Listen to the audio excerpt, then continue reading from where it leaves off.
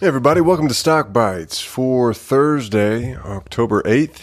I'm a little late this week. My son, we had to take him up to see his family in Dallas for the first time. So anyway, doing a road trip with a 6-month-old is challenging and fun all on its own. You know, a 3.5-hour trip turns into 5 to 6 hours, but you get to see some pretty cool things along the way, stop in some different places that you don't normally, and just kind of take it all in. So it was a lot of fun. While I was in Dallas, I started putting together and formulating this podcast, and of course, so much has happened since I got back. President Trump, Dow drops 350 points last night or Tuesday night after President Trump tweets that he's not signing the stimulus bill, and today the market's up because we're looking at, just a series of tweets, and I'll respond to all that in a later show. I do want to talk to you today about fiscal multipliers and how they relate to presidents, and I've done some research on federal spending and what it means for the economy. I think is pretty interesting. I'm also going to give a Beastly update. We're having just phenomenal performance. Just looking at the numbers before I came online tonight, and I'm recording this Wednesday night, and you'll be listening to it Thursday morning. But looking at the numbers tonight, we're up 109% on the S&P since we started the Beastly back in August of this year. We're just absolutely crushing it. I'll dive into that in a little more detail. And finally, we're going to run the first half of a wonderful interview that I did with a buddy of mine, David. You've heard him on here before. He's our options guy. I asked him to come on the Money Talks blogcast and talk about his biggest challenge with money. And for him, it was the psychology of money and realizing kind of the reverse of what you would think, realizing that money is not as important to happiness, and how he came to that realization, when he came to it, and how that has affected his relationship. So this will be a fun show. As always, you can reach me at george@richby36.com. We got a new Twitter handle for you here. It's @rich_by_36. So like and subscribe wherever you're listening to the show. It really helps. And let's get to it.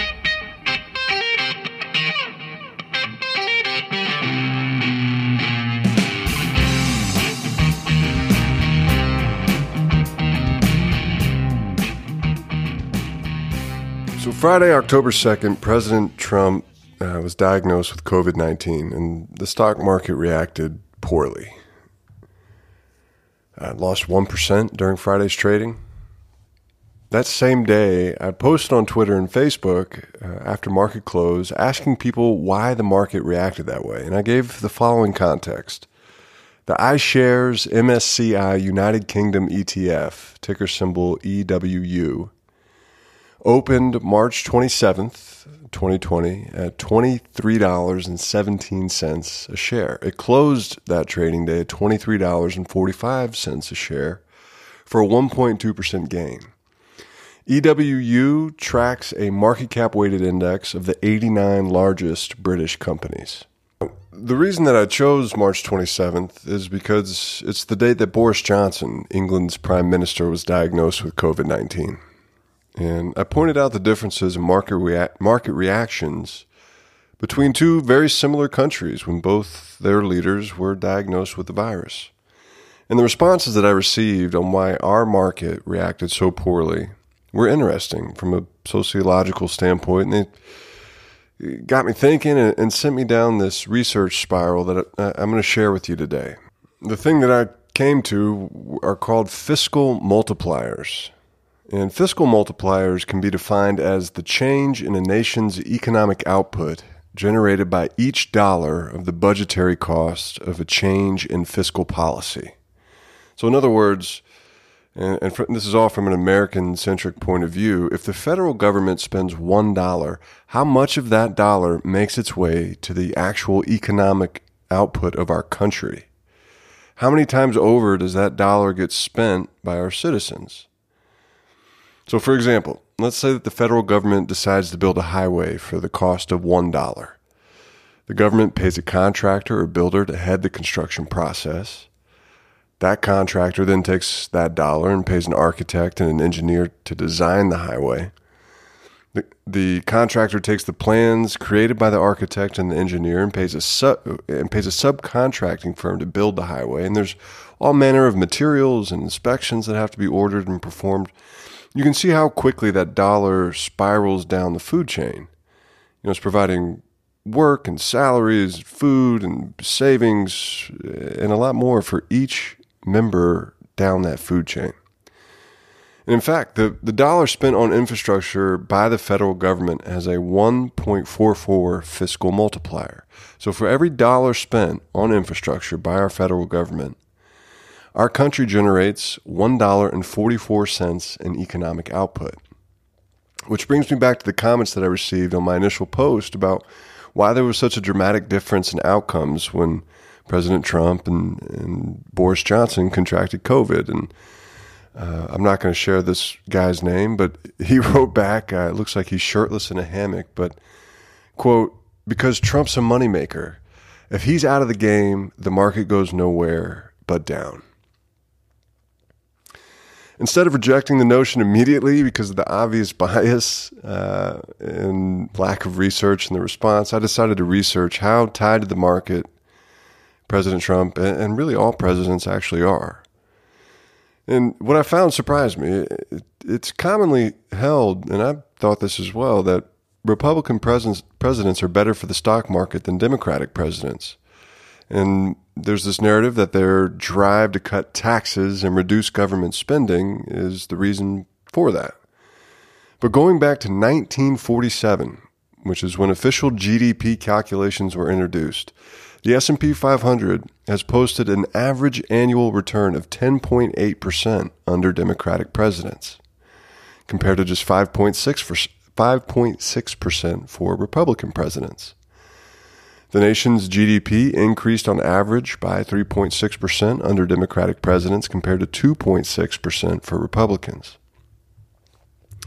The difference in these performance numbers can be explained by fiscal multipliers. Republicans aim to stimulate the economy with tax cuts and deregulation. Democrats aim to stimulate consumption, and thus the economy, with redistribution policies like increased unemployment benefits, increased child tax credits, and food stamps. So I'm going to read you some of the fiscal multipliers for common federal spending. Increased food stamps, 1.71. Every dollar that the federal government spends on an increase in food stamps leads to a $1.71 increase in economic output for the country. Extended unemployment benefits, 1.55. Infrastructure, like we already mentioned, 1.44. Child tax credits, 1.38. At the very bottom of this list are income tax cuts at 0.35 and corporate tax cuts at 0.32.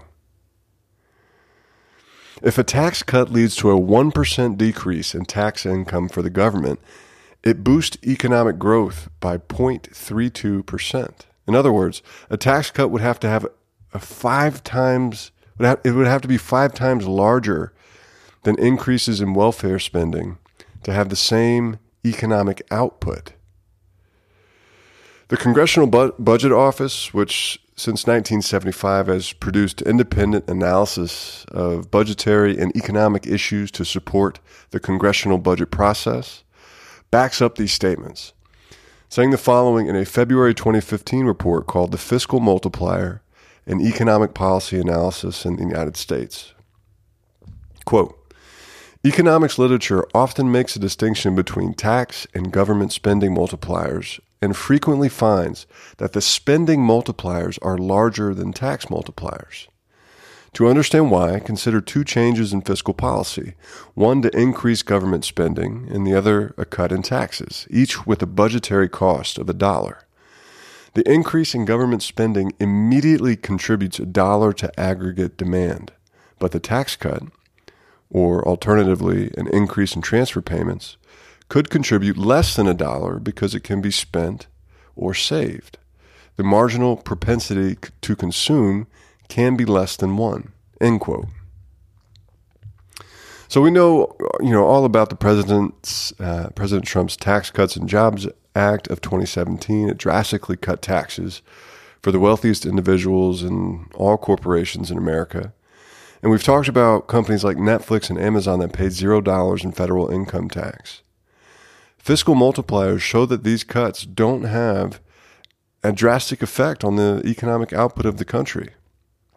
They certainly reduce the income that the federal government collects every year. I'm going to save this topic for another episode, but we're on a path to having our debt to GDP ratio exceed 200% by 2050. That's a very scary topic, and I'm sorry to leave you there on a cliff note. I'm going to come back to that in a future episode.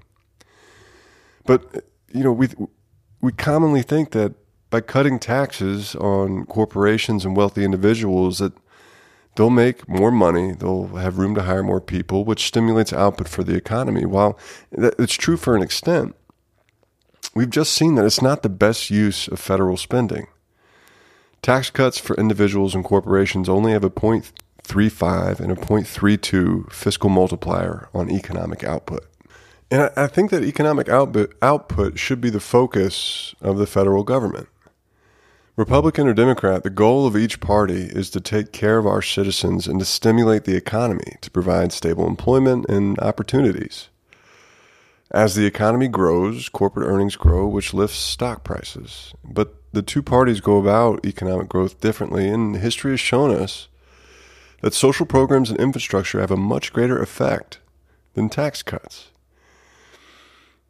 Trump recently released his proposed federal budget for 2021, which includes a lot of cuts to social programs. $1.5 trillion in cuts to Medicaid over the next 10 years. $845 billion in cuts to Medicare over the next 10 years. $25 billion in cuts to Social Security. $220 billion cut to SNAP, commonly referred to as food stamps. $21 billion cut from temporary assistance for needy families, a cash assistance program for the nation's poorest people, and $207 billion in cuts to the student loan program. Now, the president's proposed budget it's just a proposal. Congress controls the purse strings. However, President Trump, this tax plan shows us that he's more concerned with deregulation and tax breaks and not boosting social programs, the things that will actually have the greatest effect on our economic output. And I'm not telling you all this to sway you one way or the other. I just like to educate you. And this person without a shirt sitting in a hammock who decided to tell me that Trump is the market. Historically, it's not true. And look, if Joe Biden is elected, it's not going to signal the end of our economic expansion as many Republicans seem to think it will. Yeah, he's gonna raise taxes on top earners and corporations, but that money will be redirected into social programs that actually have a greater fiscal multiplier. They have a greater effect on our economic output. The market will react poorly for a few days, but market participants will move on and continue to invest. There's really no alternative. Where else are you going to put your money? Bond yields are at historic lows. People still need a place to grow their money and to meet future goals. And the rise of the day trader that we've seen during COVID, that's not going anywhere either.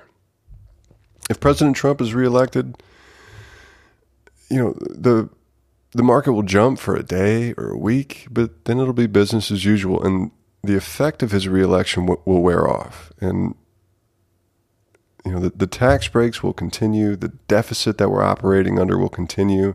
Social programs will be cut. And the effect of these policies on our economic output it worries me. But again, we're all going to move on investing. So either way, the market's going to continue to rise.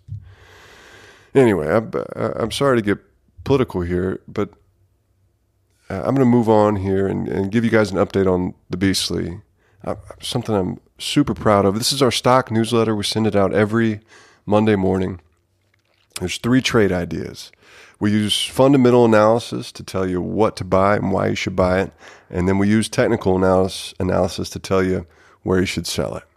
And since August 17th, when we sent out our first 3 picks to subscribers, we're beating the S&P 500 by over 109%. Some of our biggest winners of the last 2 months have been Nike, Crocs, Canadian National Railway, Bandwidth, Chegg, and Amazon. For you subscribers who are actually listening out there, Zillow and Owens Corning are about to hit our upside targets. We recommended selling your entire Owens Corning position once the stock hits $77.50. It's currently sitting at $75.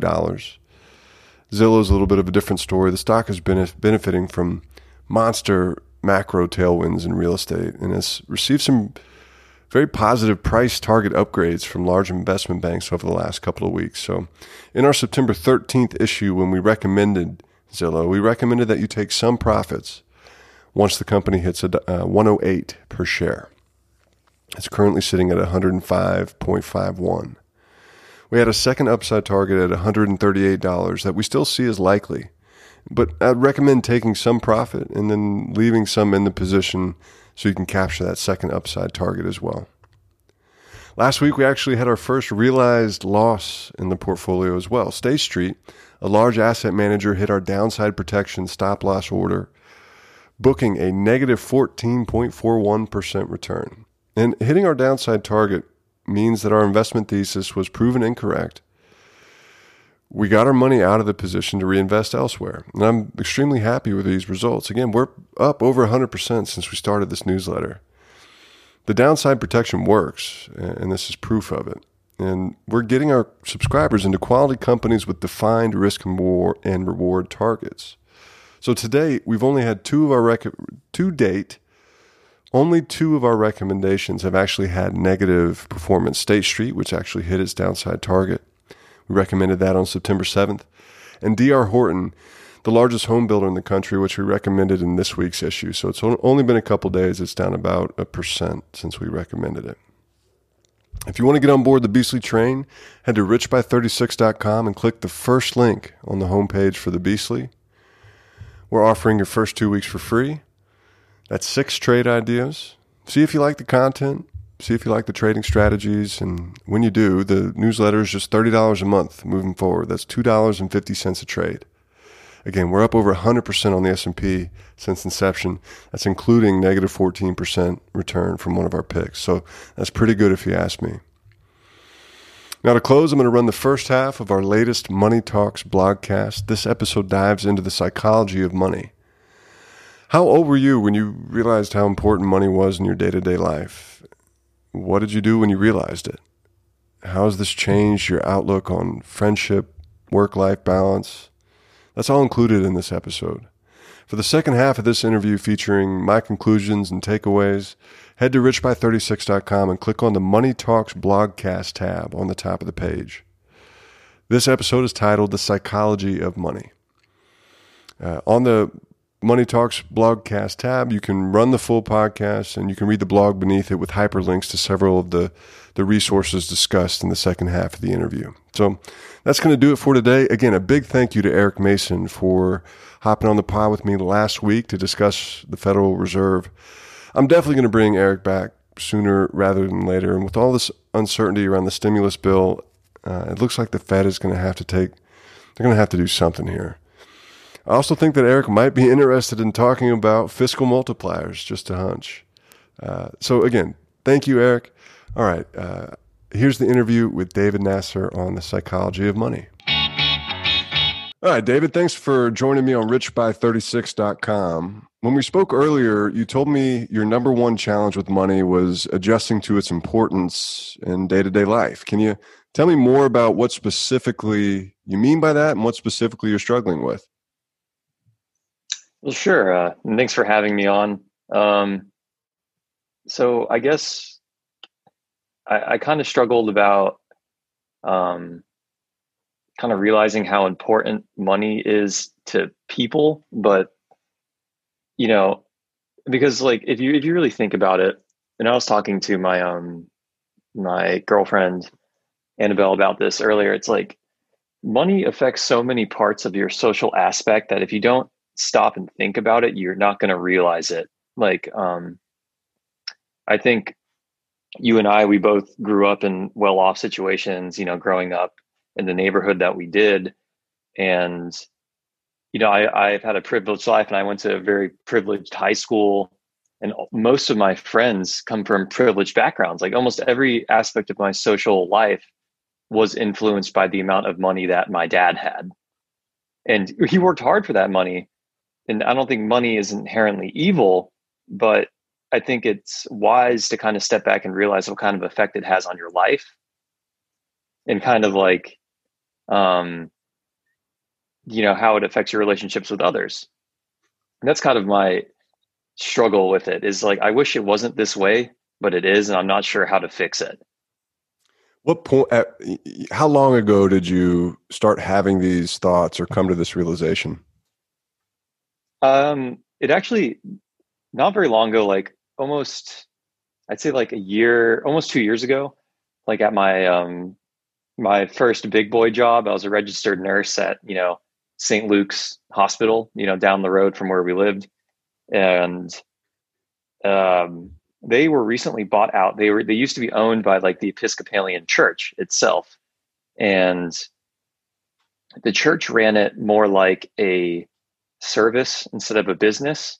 So they weren't necessarily concerned about, how much it costs to their detriment, I guess. It's all a fine balance. And so they were bought out by this other company, a private company, called Catholic Health Initiatives. And their name sounds great, like they're super charitable or something, but they're not. Literally, one of the first things they did when they bought out St. Luke's was they started initiating like all these cost saving measures. It's all about the money to them, like the dollar figures. But some of these measures were, getting rid of a lot of very well seasoned nurses, like nurses with tons of knowledge, just technical knowledge, like theoretical knowledge, institutional knowledge, because they were being paid a lot for that. So they basically let them go and then hired new nurses that they could pay for less. But what they kind of didn't see, or maybe they did and they chose to ignore it for the money, was the value of that knowledge that left the hospital when they did that far outweighed any amount of money that they saved. And it kind of got me thinking, like, why? I guess they care about the money too much, like the dollar amount. And then that kind of got me thinking about the effect of money on my own life. And then I kind of thought more about the social impacts. But that's really what got me started. Like, I think they knew about how much knowledge they were letting walk out the door just to save a few bucks comparatively. And it really just kind of rubbed me the wrong way. But I guess that's how everyone does it. What's changed in your life since you've come to this realization? Um, what's changed in my life is I kind of I'm kind of more of aware of my socioeconomic class, I guess, or status. And I'm kind of I'm trying to make a more conscious effort to kind of see value in things that aren't money, like value in people, value in other aspects of life that don't have anything to do with cash, you know. Yeah, can you give me some examples? Well, sure. So, um,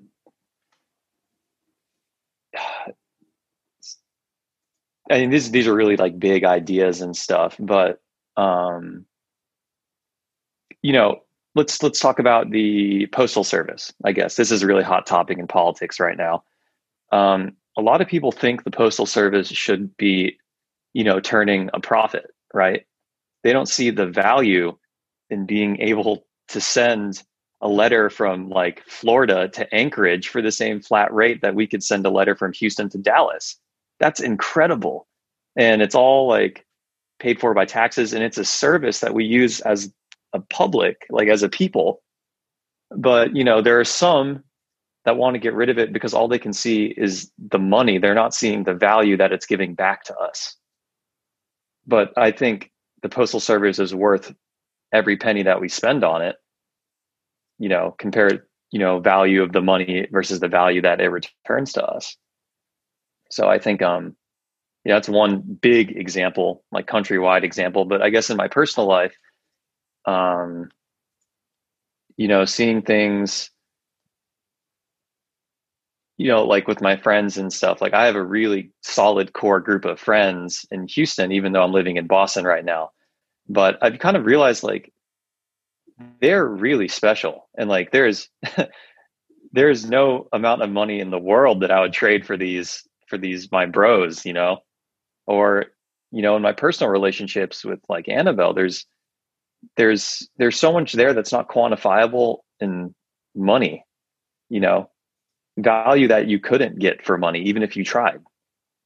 So yeah, it's kind of, I don't know if I was going off on a tangent there, but No, the postal service is not the postal company. yes, it's a Right. service. It doesn't matter if it makes money or loses money. It's a necessary part of our society, and that should be the end of that discussion. But there are some that think it should make money, and it's such a wrong way to think about it. Right. I agree with you. And then, on the flip side of the coin, you're realizing, and I'm trying to summarize here, and I may be speaking for you. Tell me if I'm right or wrong, but you're realizing that, and you've had personal experience with a company being bought out, that there are parts of American society that value the dollar above all else, and it sounds like you have a dilemma about what the consequences of that are if it's applied in the wrong place. Like healthcare, for example, should be, I get it, you got to turn a profit, but at the same time, you want to have, if I'm going into a hospital, I want to have the most experienced nurses and doctors available. I don't want the people who are just the Yes. cheapest, right? So there needs to be some sort of balance there, and that kind of trickles down into your everyday life as well. Am I on the right, barking up the right tree here? Yeah. Yeah. Yeah. And I don't think the CEO, I'm sure like the CEO, his name is like Doug Lawson, for CHI, at least the Houston chapter of CHI. But like, I don't think I don't know, like I'm 24 and he's like, I don't know, 50 or something. And he has way more experience than me, but I don't think he knows the consequences of letting all that knowledge leave. Or worse, he does and he just doesn't care. Yeah. It, yeah. Because there were some accidents that happened at the hospital after these changes. But I can't talk about them. I mean, some of them were public, but there were. And, I don't want to, maybe I don't want to reach or anything, but I think it's definitely related to the institutional knowledge leaving the hospital that these mistakes were made. Yeah. And we weren't in those boardrooms. It's not like we can speak for him.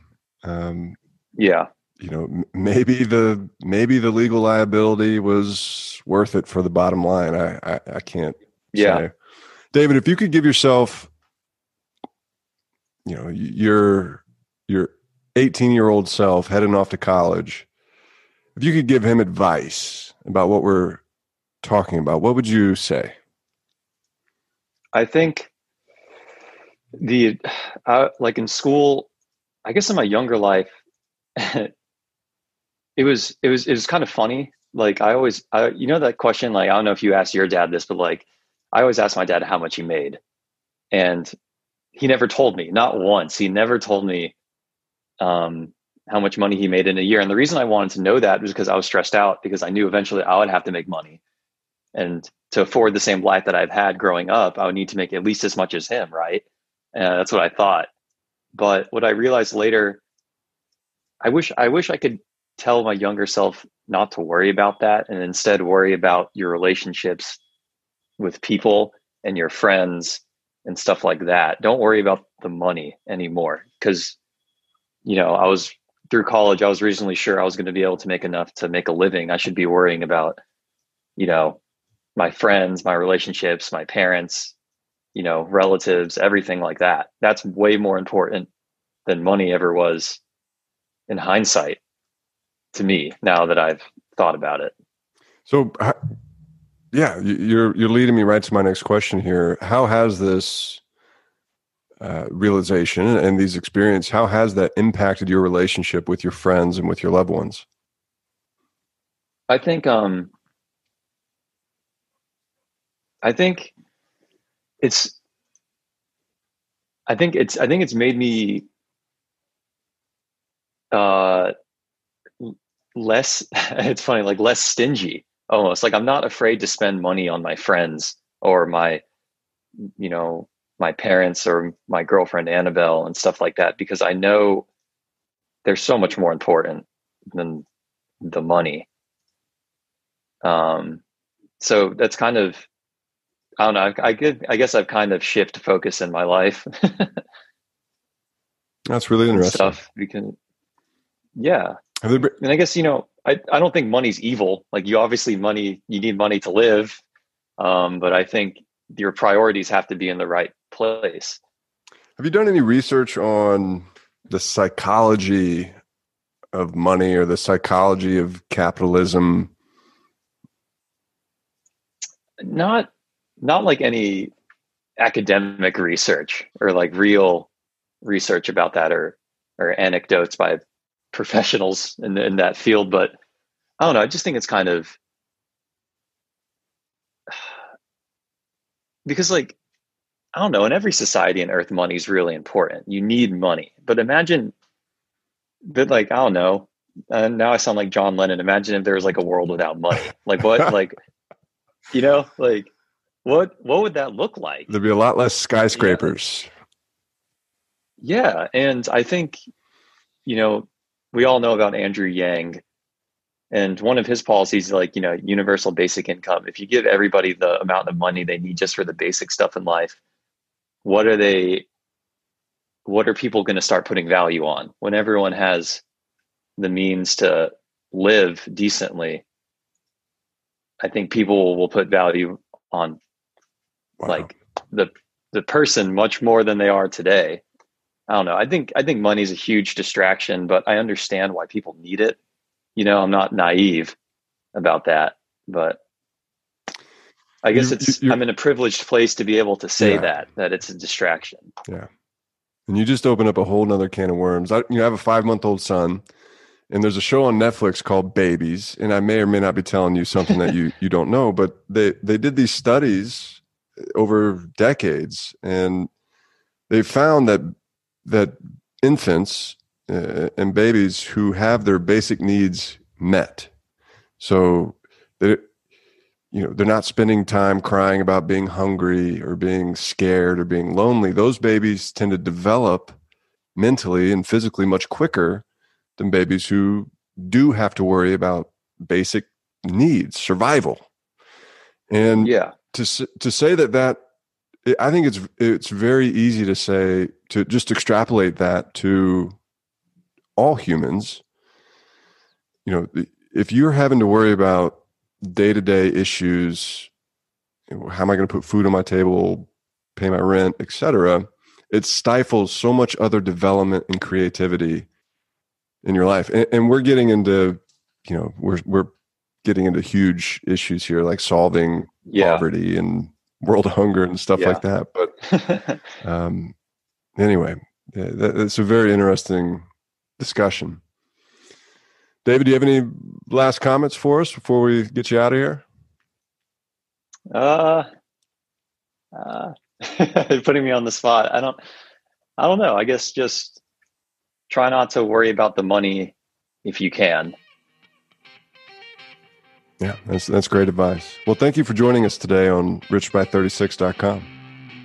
Well, yeah, thanks for having me.